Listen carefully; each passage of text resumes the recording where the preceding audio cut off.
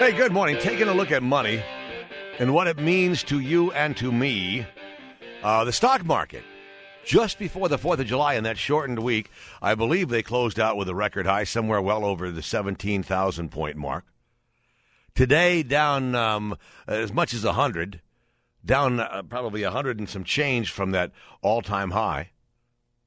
Jeff Reeves writes at Market Watch, 7 signs a 10% plus drop may be coming for stocks. And he joins me this morning here on WCCO. Jeff, good morning. How are you doing? I'm doing great. How are you? Good. Glad to have this chance to talk with you. Let me ask this question first of all, though.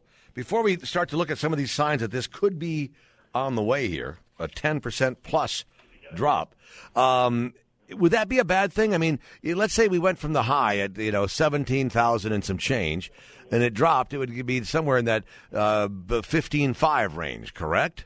Yeah, I mean, so the dirty little secret about financial media is that most Americans, they're in this for the long haul. You got your 401k plan, and frankly, most people are what we call averaging in across their paychecks, right? You don't buy all of your 401k in January and hold it forever. You buy at different points across the year. So for the average person out there who's just investing for the long haul, it's really not that big of a deal. I mean, again, I do think that a correction is likely coming. If you're a short-term trader, maybe you prepare for that.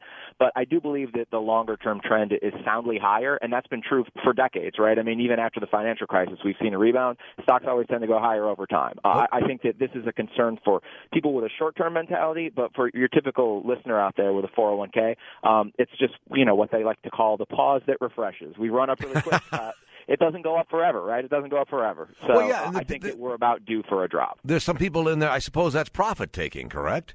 Yeah, and that's what kind of the regular retail investor, as we like to call them, should realize is that there's a lot of people who make a lot of money, or at least try to make a lot of money, making profits quickly and turning things over. With a 30% up year in 2013 for the S&P, and we added probably another 6% at the beginning of this year. There's just some stocks that need to be sold, some money that needs to be harvested at hedge funds and institutional managers. So I wouldn't get caught too much in the volatility if you're a small time investor. But I do think that all of that being said as a preface, I do think that we may be in store for some more big drops across the summer. Let's talk about some of these signs, though, because earnings is one of the things you report on. Earnings looking a little shaky, and that seems to make some sense. That should probably be kind of a given. If earnings are not good, then things need to change there, correct?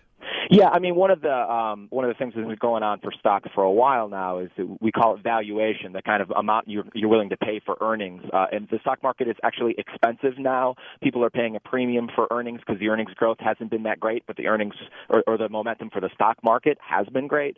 So there seems to be a little bit of a disconnect between corporate profits and the run-up in stocks. And I do think that we're seeing a little bit of waning earnings momentum. We saw a bad Q1. A lot of people blame the weather, but we're seeing kind of a soft Q2 also. And I think that eventually investors are going to demand that their companies, they have earnings, they have profits to back up this run-up in shares. And I think there's just too much distance between the two right now. Yeah, that was the thing. We all talked about so many different things, whether it was just the economy in general, hiring along the way, when we were looking at the really cold temps, and especially where we lived here, the winter that wouldn't let go. But when they changed to warmer weather, it's not making that significant of a difference. Yeah, I mean, the important thing to remember is that it's not a zero-sum game where you can just move all the money from Q1 into Q2.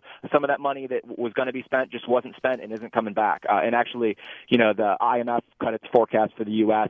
By almost a full percentage point, by 0.8 percentage points, because the harsh winter gutted a lot of spending in Q1 that they don't expect to come back. So I think people need to realize that it's not as simple as people just delaying sales and then spending again in Q2. Some of that money is just gone. Talking with Jeff Reeves here, who writes at Market Watch through the Wall Street Journal. We're taking a look at a couple of stories. Tell me about the idea of price inflation but not wage inflation, where because we had heard this, that even though hiring has been improving, people aren't making a lot of money. Yeah, I mean, so the productivity has been a big driver of the economy for the last couple of years. Productivity has increased, but not wages, and that's been fine because the consumer price index, the kind of a Bureau of Labor Statistics measure of prices, really hasn't budged. It's been running really low. So if your wages aren't going up, but food and energy, nothing is really costing that much more. You can still get an Apple iPad for super cheap. It's not that big of a deal to you. But we've seen kind of an uptick across the board in a lot of things, not just food prices, prices, which I'm sure your listeners can relate to by going to the grocery store and seeing how much more produce and meat costs. But also, like, healthcare expenses significantly have risen. We thought Obamacare was going to kind of put a lid on that, but not too much. So it's very important to make sure that as prices rise, wages keep pace with that. And I think that that's a pretty bad spot to be in, right? Because if these corporations are looking to try to squeeze more profits out of their workforce and more productivity, they're not really incented to increase wages. So I think that is a significant risk if we continue to see inflation run at a 2% or higher rate for the rest of the year if wages can't keep up with that. Interest rates ever going to change?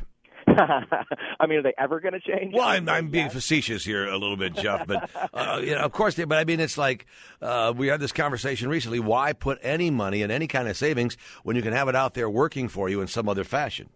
Yeah, I mean, one of the most surprising things this week, I think, is that the Fed minutes that we did get a look at said that QE is going to end in October, and they put a hard cap on that. And while there's no certainty of when interest rates are ever going to rise, I'll point again back to that 2% inflation number. That's actually a benchmark for the Fed. They don't like it to go much higher than that. There's actually a report out there that says full employment for the U.S. economy right now is an unemployment rate of about 5.8%. There's always some slack in the labor force, right? So if we're at 6.1% now, we get to 5.8%. We're technically around full employment, and we're at or above the Fed's inflation level, and that seems to add up to a rate hike. You got them tightening with QE going off altogether in October, according to the latest minutes.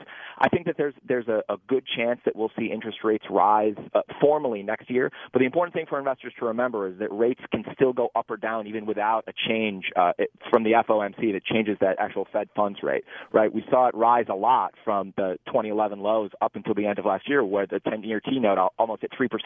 It's down to 2.5 now. It could theoretically rise again to 3% on the 10-year, which is 50 basis points with no action from the Fed whatsoever. So I think it's important to remember that the headline interest rates that we talk about that are effectively zero, we can still see rates rise otherwise, and I think we may with the end of QE and as we approach this kind of full employment and inflation metric that the Fed is watching so closely. Jeff, I saw this, and I don't remember whether it was Sunday morning's paper. It was reprinted from the New York Times.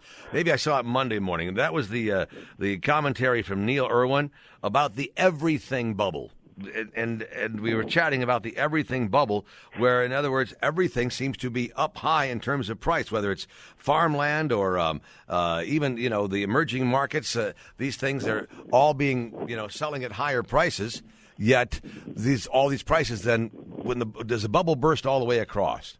Yeah, I mean, and that's the million-dollar question. Someone's hopefully going to make a lot of money doing this, figuring out exactly what assets are going to stick and which ones are going to fall behind. But again, if you go back to the idea of valuation, it's investors looking for a place to park their cash, because, as you said earlier, there's really no reason to put it in an interest-bearing asset like a CD that gives you 1% or less. So investors have put money literally everywhere else. They've put them into junk bonds. They put them into private placement REITs. They put them into stocks. They put them into emerging markets. They put them everywhere. And that means that there's all this money that's been flowing around to these asset classes.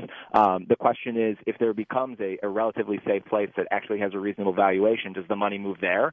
Can it move there and then not bid that one up into a bubble too?